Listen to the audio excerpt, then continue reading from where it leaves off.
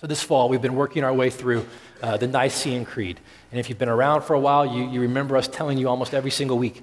The Nicene Creed is one of the earliest church documents where church fathers gathered together in an effort to succinctly and accurately summarize the essential doctrines of the Christian faith. That in the face of the spreading gospel and the growing church across nations and across ethnic lines and different tribes and different tongues, they needed the essential doctrines of the Christian faith synthesized in an easy way that the church could refute heresy and the church could use this to help disciple new believers.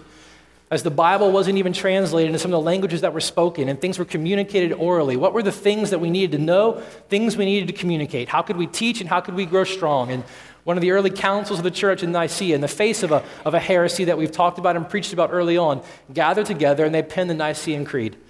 The Nicene Creed is one of the most enduring statements of the Christian faith, of the essentials of the Christian faith, of what we often call the closed-hand doctrines of the Christian faith.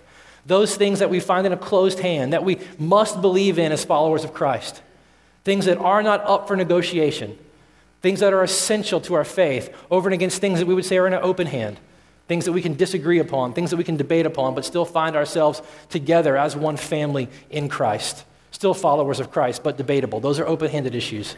The Nicene Creed majors on the closed-handed issues. And so far, as we've gone through the Nicene Creed, we've tried to take it proposition by proposition or confession by confession. We've seen the confession of the one true God. We've talked about the Trinity, one God who has existed eternally in three persons, the Father, Son, and the Holy Spirit.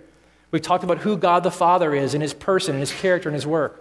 We spent a bulk of our time, as the Creed does, talking about who God the Son is, who Jesus Christ is, his person, his work. We've talked about the need for his work, our sin. We've talked about salvation. We've talked about his righteousness imputed to us by faith. We've talked about who he is and what he has done, why we treasure him, and what's important to understand about him.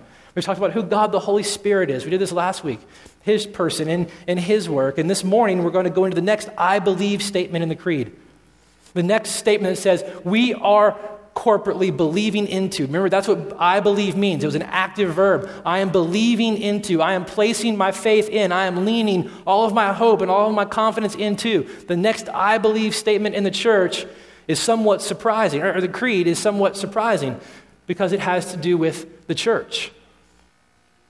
And so I'll ask you this as we get started. If you were to sit down and summarize for yourself the closed-handed issues of the faith, if you were to sit down and succinctly try to summarize what was essential to believe as a follower of Christ, how many of you would actually have a statement about the church in your creed? How many of you would actually have a statement about the church in your personal creed? If we're really honest, there wouldn't be very many of us that would do that. And there's a variety of reasons why that's the case. It could be cultural. In our day and in our time, because of sociological changes and philosophical changes that have worked their way through the culture that we find ourselves in, the majority of us in the 21st century American church tend to privatize our faith. It tends to be an individual experience with Jesus.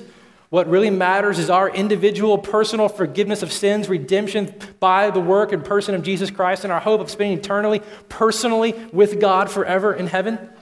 That tends to be the way that we think about our faith, over and against the way the scriptures and the church fathers tend to think about our faith.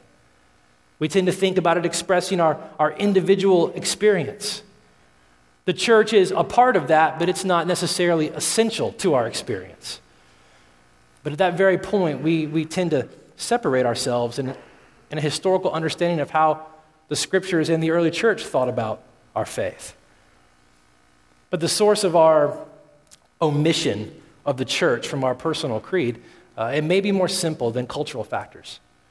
It may actually be more simple than that. I'll actually have to admit that the word church itself often produces confusion and misunderstanding. And when we read the scriptures. And in fact, I'm going to read you some scriptures about the church, and they're not going to come up on the screen. I just want you to listen, and I'm just going to explain to you where some of this confusion may come from and why, when we write our personal creed, when we talk about closed-handed issues, we may not actually include one about the church. In Romans chapter 16, verses 3 through 5, Paul says this. He says, "Greet Priscilla and Aquila, my fellow workers in Christ, who risked their necks for my life, to whom not only I give thanks, but all the churches of the Gentiles give thanks as well. greet also the church in their house. So sometimes when the Bible talks about the church, he's talking about a group of believers that are gathered in a house. And then if you were to flip over to 1 Corinthians 1, verse 2, it says this, to the church of God that is in Corinth, to those sanctified in Christ Jesus. So the church is believers that were in a house, and now the church is all the believers in a particular city. And then if you were to go back to Acts 9, you could read in verse 31, it says this, so the church throughout all of Judea and Galilee and Samaria had peace and was being built up. So the church is a group of believers in a house, the church is a group of believers in a given city, and the church is also all of the believers in a particular area. It's as if Luke is talking here and greeting all of the believers in Virginia, Washington, D.C., and West Virginia. And then if you were to look in Ephesians chapter 5, verse 25, starting like this, Paul would say this, husbands, love your wives as Christ has loved the church and gave himself up for her, that he might sanctify her, having cleansed her by the washing of water with the word, so that he might present the church to himself in splendor, without spot or wrinkle or any such thing, that she might be holy and without blemish. So just right there, just that collection of scriptures, the church, the word the church is used to refer to a group of believers in a house. The church is all the believers in a city. The church is all the believers in a region. And then Paul in Ephesians chapter 5 will use this word to allude to all of the believers everywhere over all of time. Everyone who has ever placed their faith in the person and work of Jesus. That's what you sometimes hear called or referred to as the invisible church, the universal church. Everyone for all time who ever believed in the person and work of Jesus compromises the invisible or the universal church. And so if that particular word is used in a number of ways that we get confused about when we talk about the church being essential and what really it is, what's its nature, what's its purpose, then if we were to just look at the metaphors the Bible uses for the church, we could get even more confused. At times, the Bible talks about and describes the church as a family, with God as our Father and fellow believers as brothers and sisters. Other times it talks about the church and it uses the image of a bride. We're the bride of Christ and he's the bridegroom. And other times it talks about being grafted into a vine. There's all these different images that the Bible will use to describe the church. And so I'll be really honest that you can get confused. It's actually a little more complex than this is the place where I go to sing and to hear the Bible preached, which oftentimes, because of the way our English translates particular words, we tend to take the word church and apply it to the place where God's people gather. And so that you can talk about a church building, when really nowhere in the scriptures is the word church ever used to refer to a particular place. It's talking about the people that are actually gathered in a place. So it can be in a house, or it can be in a city, or it can be in a region, or it can be talking about all of the people over all of time and space and history who have ever trusted in Jesus. So if you were to write your particular creed, if you were to summarize the closed-handed issues of the Christian faith for yourself, your omission may not be simply because you're self-centered or individualistic. It could just be because you're confused. Because the word itself can produce confusion. And when that happens, when that confusion is present, when we really don't know who we are, and because we really don't know who we are, we don't really know what we're about.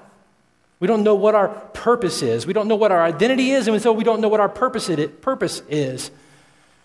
The idea of the church can become a take it or leave it issue. It can be either here nor there. It's like, in a sense, we suffer from some sort of amnesia, which I'll have to be really honest, scares the daylights out of me. I am personally frightened of a couple of things. I am frightened of drowning. A lot of you probably share that. I have a hard time watching it on television and watching it in movies when someone drowns. It completely wigs me out. I generally have to get up and leave the room. It makes my skin crawl. I have this crazy, insane fear of drowning. It's one of the worst dreams. I know when anxiety is getting high. It's not just because I show up in school naked or forgot that I took a class and I'm anxious about something. I'll be drowning right below the surface of the water, but not able to actually get my head up to get water. Freaks me out. But along with that, I have this really, really innate fear of amnesia. I mean, I can't really express with words in a way that does any real justice to how much I actually, truly, deeply in my soul love my wife and I love my kids. My particular words just don't do it justice. I don't even know that I have a word that can do it justice. And so the thought of actually waking up, of opening up my eyes and seeing my wife and seeing my kids and having no visceral connection to who they are, I mean, they are as personal to me as that brick right there on the wall.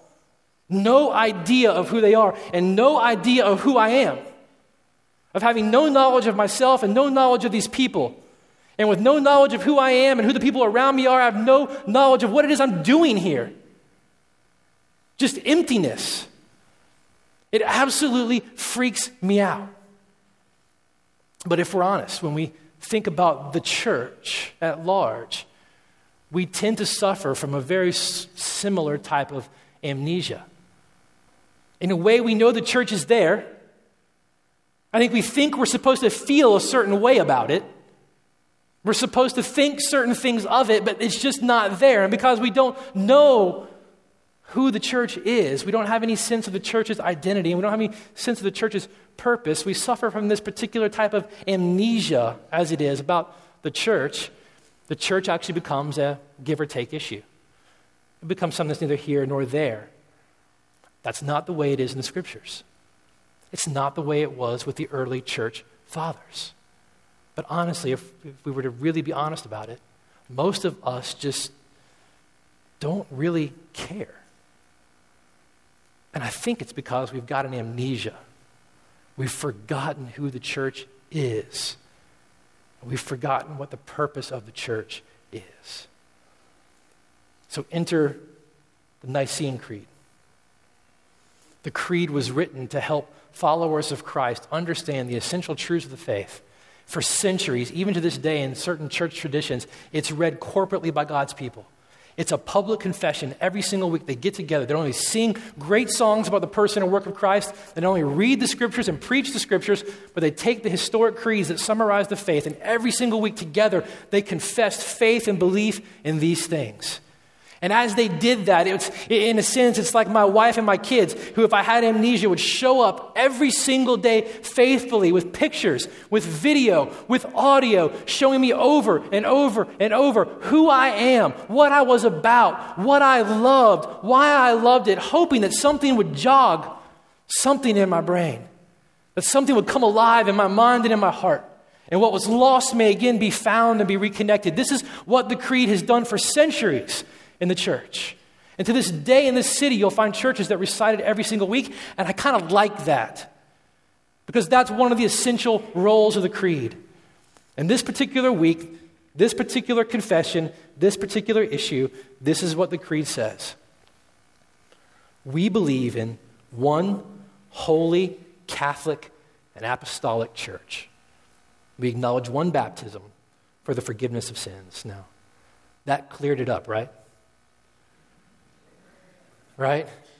Your personal amnesia as to the nature and the identity of the church and who we are and what we're about, that cleared it up, right? We can be done. You're one holy Catholic apostolic church, you're good now, right? That helped answer all the questions. The fire is ignited. The connection is made. The love exists. It's all there. All right, now, open up your Bibles to the book of 2 Peter. Go to 1 Peter. Let's go to 1 Peter. If the creed didn't help you, we're going to trust the Word of God will. And in a particular passage in the letter to 1 Peter, we're going to see some of these markers of the church that the creed is talking about. And we're going to trust that God's Holy Spirit would make it alive to your heart. 1 Peter. We're going to start in chapter 1, verse 1 and 2. Now, it may not come up on the screen, but I just want you to see the context of where we're going. We're going to spend our time in chapter 2. But Peter started his letter this way. He said, Peter, an apostle of Jesus Christ. Now listen to this. Who's he writing to? To those who are elect exiles of the dispersion. So there are believers, there are followers of Christ who were in Jerusalem, and due to the persecution that went on in Jerusalem in this particular time, people had to disperse to different regions and cities away from Jerusalem in an effort to save their lives. So Peter's writing a letter to all of these believers who are in different places, who have left their homes, who are in faraway lands, who are in a land that was not their home. And he's writing a letter to all of those people in Pontus and in Galatia and Cappadocia and Asia and Bithynia, according to the foreknowledge of God the Father in the sanctification of the Spirit, for obedience to Jesus Christ and for sprinkling with his blood, may grace and peace be multiplied to you. So he's writing to followers of Christ that are scattered throughout a region. So he's talking to more than just one particular expression of the church, one particular expression called a local church. And in writing this letter, the Holy Spirit was inspiring Peter to write to a particular people in a particular time, going through a particular circumstance. So there was an audience. Peter intended that this letter would go to all of these regions, and that people who would enter these regions would find where the followers of Christ were gathering, and they would read this letter from Peter, the great leader in Jerusalem, this letter that the Holy Spirit had inspired and that the Holy Spirit has now preserved in our scriptures. It would be read wherever followers of Christ were gathered, and then it would be circular. It would go to the next place. It would go to the next region. It would go to the next city, and people would find where the followers of Christ were gathering, and they would read this letter. So Peter wasn't writing a letter to a particular group of believers in a particular local church in a particular city. He's writing to the church, to the followers of Christ in a particular group of regions. And so in just this expression, just this little bit, you begin to understand a little bit of what the Creed is talking about when it talks about believing in one and then Catholic church. It's just giving reference to the fact that the church of God, the people of God, are one in their faith in Christ. God's church is universal, and all who have ever believed in the person and work of Christ across time and across history, regardless of tribe, tongue, nation, education, background, ethnicity, gender, it doesn't matter. If you placed your faith in the person and work of Jesus Christ, you are part of the church of God. That is, there's one church, and it's Catholic in nature. It's universal. That's what that word means. It means it's not tribalistic. It's not just contained into one people or one style or one ethnicity or one subgroup. It's universal. It's Catholic. And Peter's writing to the church in a region. The Holy Spirit inspired that letter, and the Holy Spirit preserved that letter.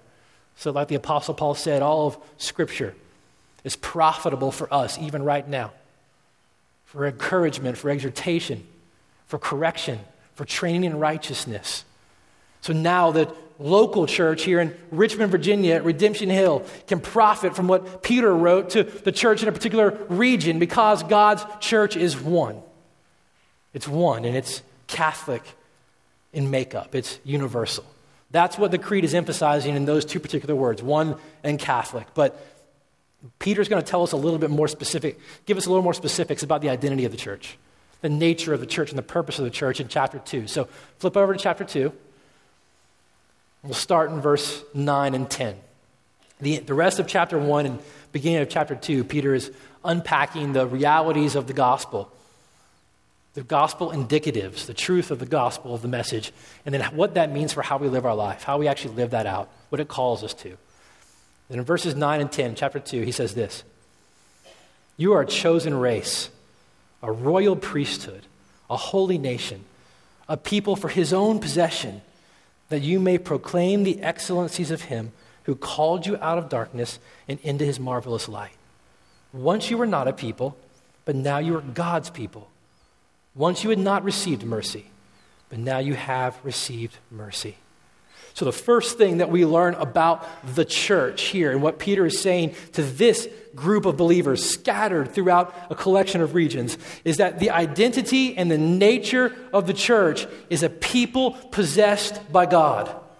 That is the fundamental character and nature of the church. It's a people possessed by God. Who we are is a people that were created by God for God. And so the church does not have a right to exist for itself or to serve ourselves or to even serve other people first. The church exists for God, created by God, and is possessed by God. And so straight away, Peter just undercuts all of the self-centered and individualistic tendencies we have when we think about the church. What the church is for, who the church serves. Is it for the believers or is it for others? Is it an other-focused people or is it a believer-focused people? Peter says it's a God-focused people, created by God and possessed by God. And the church exists for God. And God himself, by his Holy Spirit, we talked about last week, abides in his people and empowers his people to be who he's called them to be and to do what he called them to do. This is the fundamental characteristic and nature of the church. It's a people possessed for God, by God. And I love it when you just read the text when he talks about who these people were. I mean, who were the people and who are the people that are now possessed by God? Peter said, once you were not a people. You had not received mercy. But now you are God's people. Now you're people who have received mercy. I mean, what's made those of us who are part of God's people, who are part of the church? What has God done to make us part of his people? What has God done so that he could show mercy to those of us who before we had not tasted of his mercy? What actually happened to make us God's people? If you just flip back a page, 1 Peter chapter 1, verse 18 through 20. Listen to how Peter describes how God made his people and possessed his people. Peter's talking again to the church. Knowing that you were ransomed from the futile ways inherited from your forefathers. So prior to God making you a people and extending his mercy to you, every single last one of us is caught up in futile ways of thinking and futile ways of living that have been handed down to us generation after generation, culturally after culturally. And Peter said we've been ransomed from those things, so we were actually held hostage by those things. We couldn't get out of them. We couldn't just change our pattern of thinking and our desire of heart to want God and to serve God for who he was. We were possessed by these futile ways of thinking. And he said you were ransomed from those things, not with perishable things such as silver or gold. You couldn't buy your way to God. You couldn't buy your way out of your wrong thinking and your wrong desires. You couldn't even act your way out of them. You couldn't even do enough religious things and moral things and right things to make up for those things so that you could earn your way out of those futile ways. You weren't ransomed by precious things like gold or silver or by good behavior. He said, but you were ransomed with the precious blood of Christ, like that of a lamb without blemish or spot. He was foreknown before the foundation of the world, but was made manifest in the last days for the sake of you, who through him are now believers in God. Before you were stuck in futile ways of thinking, placing your hope and your faith and your desire in things that can never satisfy. He said, but now you're believers in God, who raised him, talking about Jesus from the dead, and gave him glory, so that your faith and your hope are in God. So every single last one of us, apart from Jesus, is trapped in futile ways of thinking and living. And every single last one of us, apart from the person and work of Jesus, the Bible says in other places, are spiritually dead. Our hearts are like stone. The truths of the person and work of Christ bounce off our hearts, we said last week, like bullets off of rocks. But through Jesus, those who were dead, those who were defiled, are now brought near to God, now made alive to God, now cleansed by God, now washed by God. Through faith, we are brought near to God, not because our faith is so strong.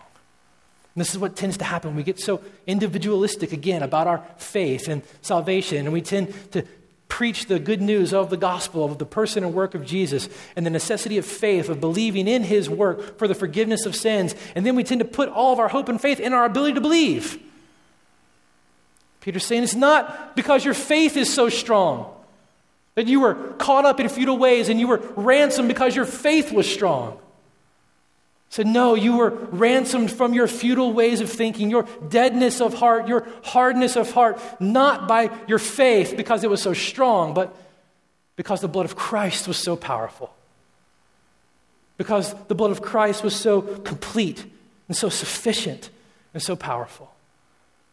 The blood of Christ is precious because it guarantees that God's righteous and just wrath that we have talked about in the weeks past is forever turned away from those who place their faith in the person and work of his son Jesus. So Peter rightly calls the blood precious. And so for those whose faith is placed in this precious blood of Jesus, who are daily believing in Jesus for their understanding of who they are, for their sense of identity and purpose, who are daily placing their faith in Jesus for the forgiveness of their sins. Peter is saying you are now part of God's people. God has now taken possession of you.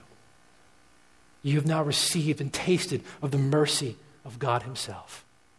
And by virtue of being a God-possessed people, God has now taken you away from those futile ways of thinking. He's ransomed you. He's taken you out of those things. He has called you out of that and to himself. By virtue of his possession, we are a called out people. This is essentially what the word in the Greek that we use for church means. It means an assembly. It means a called out people, a people set apart. This is essentially what we're talking about when we talk about the church. As followers of Christ, you and I have been possessed by God. And we have been set apart by God and for God. And by virtue of that very redemption and that very possession, because Jesus Christ died on the cross for our sins. Because he did that and because of his work, we can be forgiven of our sins. We rightly celebrate that. We rightly celebrate that good news. But Jesus Christ also lived the life that we were created to live. Theologians talk about Jesus' passive obedience. That in his life, he worshiped God, served God, loved God, was satisfied in God in every single way that you and I were created to do but fail to do. And that not only do we receive the forgiveness of our sins when we place our faith in his person and work because he died in our place, but we are given the very righteousness that he earned because of the life that he lived. And because we have been possessed by God and forgiven of our sins and given that righteousness that comes from God. The Bible talks about the fact that you and I, who are a part of the people of God, are now holy. We're a holy people, a holy, called out people. We are a people who are reckoned righteous or holy by the virtue of Jesus' righteousness and holiness that's given to us. So we're not just sinners. We're not just sinners who suffer the sins of others in our life, and we're not just sinners who inflict suffering on others. But in very real and true terms, because of the good news of the person and work of Jesus Christ, those who have been called out by God, who are part of the people of God, who have tasted the grace and the mercy of God, who rightly should be calling one another saints. Because the holiness of Jesus has been imputed to us. And when God looks at us, he does not see us in our sin, but he sees us in the righteousness and the holiness of his Son. That's why the Apostle Paul can start his letters off to the churches in the New Testament and call those churches, the churches in Corinth, where people are getting drunk at communion, where a guy is sleeping with his mother, where believers in the church are suing each other.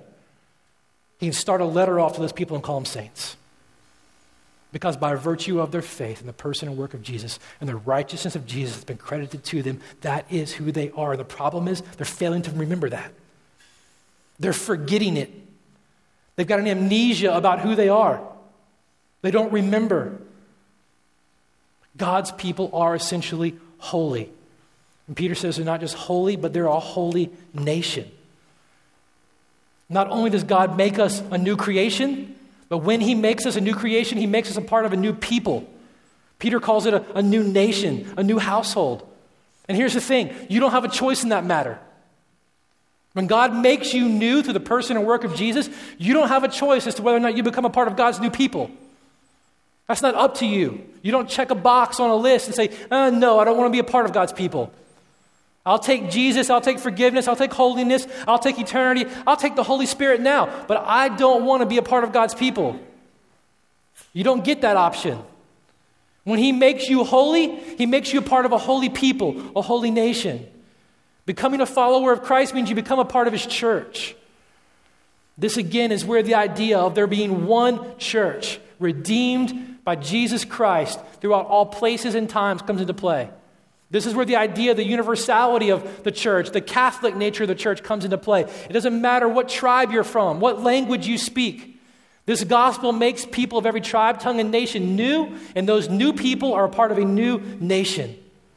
If we had the time, we would read Ephesians 2 and 3, where the Apostle Paul is talking about how Jesus Christ in his body broken for our sin, his blood poured out for our sin, and in God's vindication of that by raising him from the dead, the gospel, that message through Jesus Christ has removed the hostility that exists between Jew and Gentile.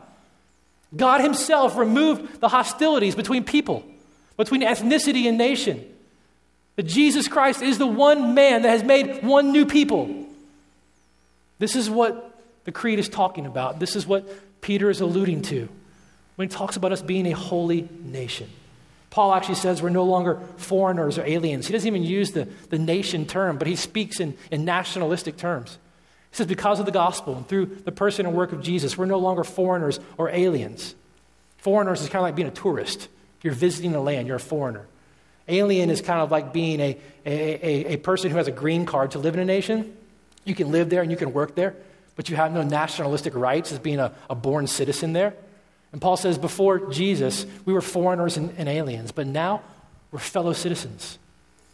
Not just citizens, not just those who live there and have rights, but fellow citizens. Every single one of us. And Paul is just pointing to the unity of the church that is birthed in the person and work of Jesus. This is who we are. We're a holy nation. This is the identity we have as a church. A holy people. Peter goes on to say that we're not just a holy nation, but we're a royal priesthood.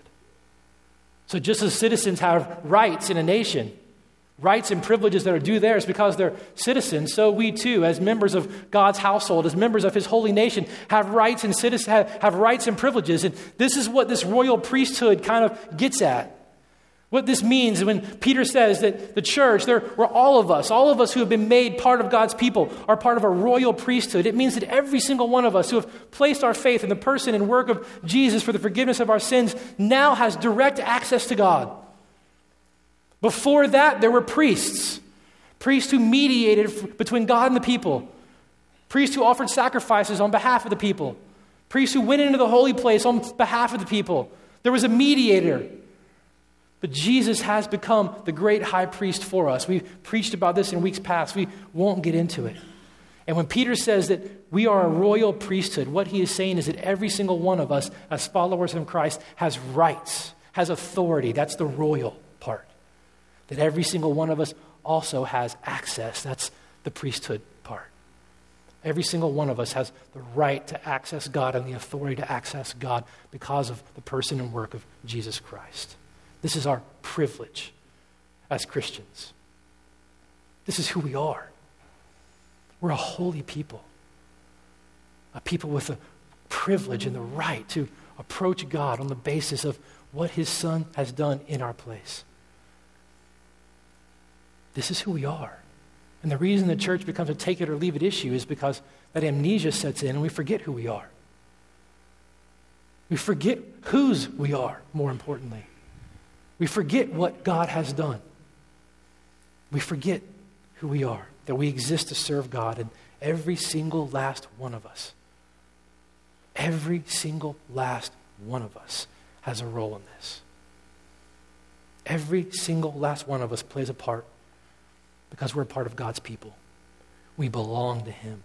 We exist for him. We are possessed by him. This is our identity. So what does it mean for what we're about and what we do? This is the other part of why it becomes a take it or leave it issue. We forget who we are, so we have no idea what we're about. And when we don't know who we are and what we're about, things become of little consequence or importance to us. But listen to what Peter says the church is actually about.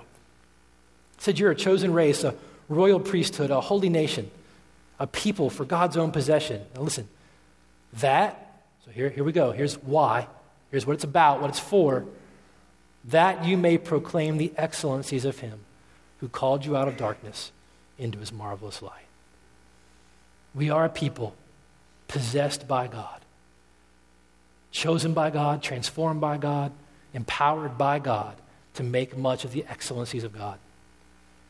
We exist to make much of the one who has called us out of darkness, Peter said, and into this marvelous light. We exist to make much of the one who took away our heart of stone and replaced it with a heart of flesh.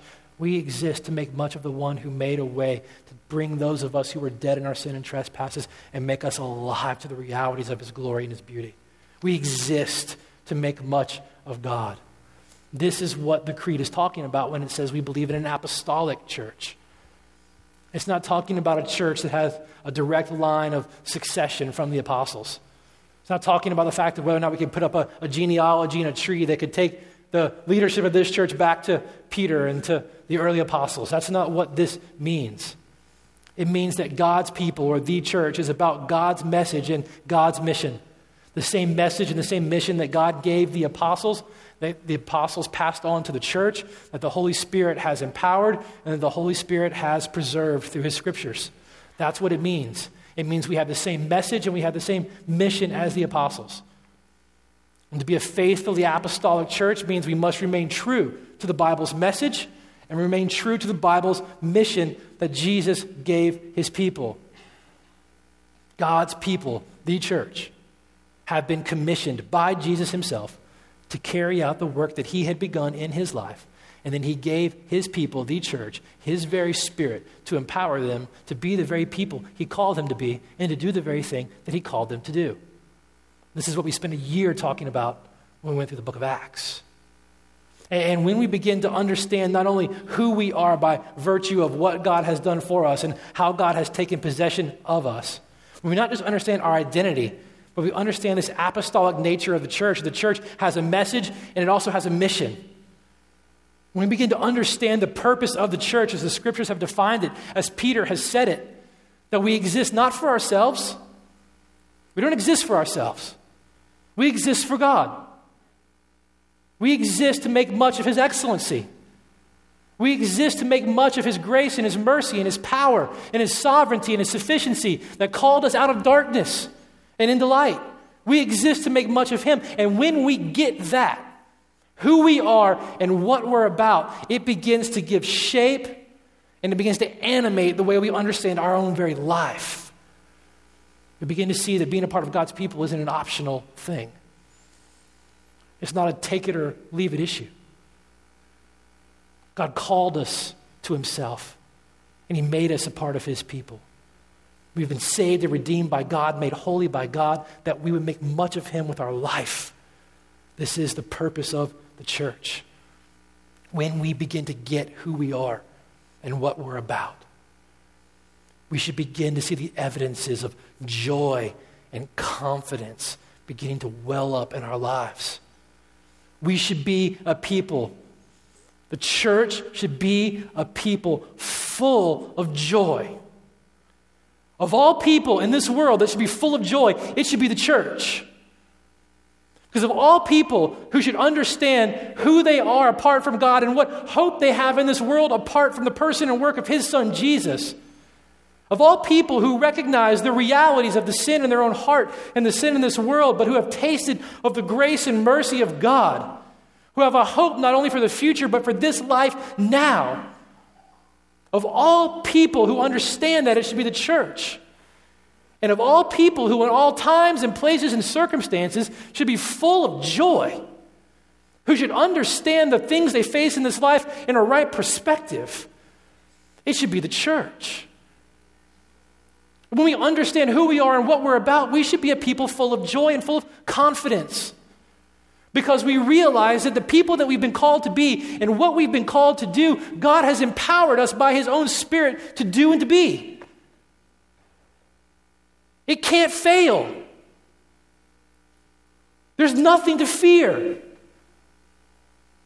Jesus told his disciples, he gave the Great Commission. You have been around church, you know it. Make disciples of all nations. Go into all the world.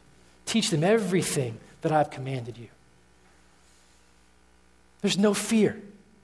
Why? I promise I'm going to be with you.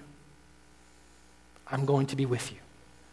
Not only am I going to be with you, we find out in Acts, I'm going to be in you. I am going to empower you by the very Spirit that raised me from the dead. Joy, confidence. If there's anything that should mark God's people when we begin to understand who we are and what we're about, it should be joy and confidence. Where joy and confidence are lacking, where God's people are not marked by joy and they're not marked by confidence, amnesia has begun to set in. There is a forgetfulness about who we are and what we're about. You've forgotten ultimately whose you are. And because of that, we're susceptible to deception, and we lack joy, and we lack confidence. And God's remedy for that deception, God's remedy for that amnesia, is the church. It's the church. We'll end it this way. Listen to what the writer of Hebrews said. Hebrews chapter 3, verses 12 through 13. Let me read it to you. He's talking to the church. He says, "Take care, brothers, lest there be in any of you an evil or unbelieving heart, leading you to fall away from the living God." So there is this possibility and this temptation that our heart can begin to fall away from God. A faith and a sincere confidence in who God is and what he's done can begin to creep into our hearts and our lives. And the writer says, but exhort one another every day, as long as it is called today, that none of you may be hardened by the deceitfulness of sin. See, the most insidious part of sin is that it's deceitful. It promises you something it can't deliver. And your heart begins to want what it promises. And in the deceitfulness of sin, you begin to believe that what it's actually promising can actually come to pass. And as you forget whose you are and what that means, and you begin to trust in the deceitfulness of sin, your heart begins to fall away from a sincere and pure trust in God. And his remedy for avoiding that hardness of heart? It's you and I. It's the church. It's daily encouraging one another, reminding one another whose we are, who we are, and what we're about. It's daily reminding one another of the truths of the gospel. Yes, you sin.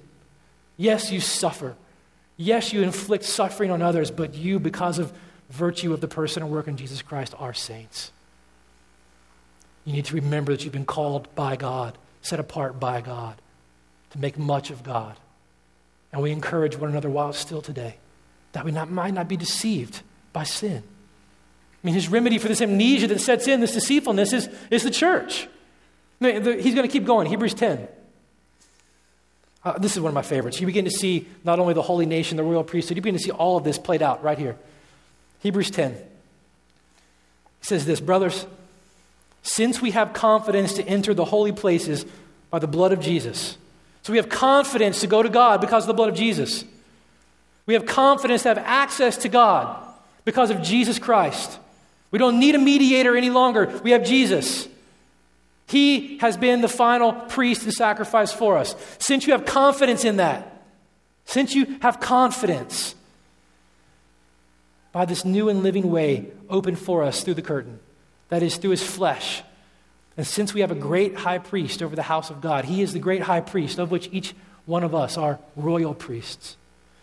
Let us then draw near with a true heart, in full assurance of faith, confidence. Draw near to God, confidence, with our hearts sprinkled clean from an evil conscience, forgiven and cleansed, and our bodies washed with pure water. Let us hold fast to the confession of our hope, to the truthfulness of who we are because of who he is and what he has done. Let us hold fast to that without wavering, for he who promised is faithful. And let us consider now how to stir one another up to love and good works. What's the remedy? What's the method? What's the means for this? Let us consider how to stir one another up to love and good works, not neglecting to meet together, as is the habit of some, but encouraging one another, and all the more as you see the day drawing near. God's remedy for the amnesia that slowly sets in, that slowly pulls our hearts and our confidence away from who we are and whose we are and what we're about. It's the church. It's you and I encouraging one another. It's you and I gathering together as we do every single week to hear the truthfulness of God's word proclaimed, that the Spirit of God might work through the truth of his scriptures to make our hearts alive, to encourage us, to exhort us, to correct us, to remind us of the confidence and the sincere faith that we have. It's you and I not neglecting what God does when we gather together. It's you and I not neglecting gathering together outside of this place, encouraging one another. That's why there's 15 guys back there learning how to lead us in our communities that scatter throughout the city, because when we gather, we need one another. We need one another to encourage one another, to help one another remember who we are, what it is we believe, what difference that makes. Without one another and without the church, amnesia sets in. Deception becomes apparent. Our confidence gets eroded. Our joy gets lost. We need one another. And what that means for me, and I love this, is we gather together. We gather together on Sunday morning to make much of a God who has called us out of darkness and into light. We come with confident expectation to hear about who he is and what he's done. We come as a people full of joy and confidence to make much of who he is with our mouths and with song. I can't sing a lick. It's laughable, but I love to come and sing. I love to come and sing because I'm wired by God to make much of who he is. I don't care how we do it. Honestly, I don't. We have conversations all the time, don't we? When the confidence and the joy gets eroded, when we forget whose we are and what we're for, we can make the times that we gather about what we want and what we think we need. And arguments and things come about in God's people that ridiculous. I don't care if we sing and it's a cappella, if it's hip hop, if it's gospel, if it's country. I don't care. I can't sing anyway. It actually, something has happened in my heart. I come together and a song gets played and I don't know the song or I can't sing with it. I say, thank God, teach me a new way to sing. Teach me a new way to make much of who you are. It's that simple. We've talked about it all the time. We never sing these. You never sang these songs at Howard, did you? Yeah, these arrangements weren't popular at Howard. The whole point is to make much of who God is. And every week we come to make much of who he is. And as we do that and we don't neglect the gathering of the saints, not just here, but out there, when we see whose we are and who we are and what we're for, and we commit ourselves to the encouraging of one another and the reminding of one another, we begin to be the people of God on the mission of God. But here's the thing, the church is central to God's mission. The church is central to God's purpose. And the question that you've got to ask yourself and we've got to wrestle with then is it central to you? Is it central to your life? Let me pray for us as we wrap up. Lord, I thank you that Jesus is alive, that the Holy Spirit, that you have been poured out, that you love us because, Father, you are a God of grace and mercy. Thank you that ultimately our hope is not in ourselves, but that our hope is in you. I thank you, Lord, that you're going to make us better pastors. You're going to make us a better and more mature church. Father, I thank you because you're going to make those who are not followers of your Son Jesus, you're going to make them followers of Jesus. And you're going to make those of us who are more mature and more complete. So this morning we come, we celebrate you, we thank you. You are good, you are alive, and you are God, and that makes us glad. That makes us glad. Amen.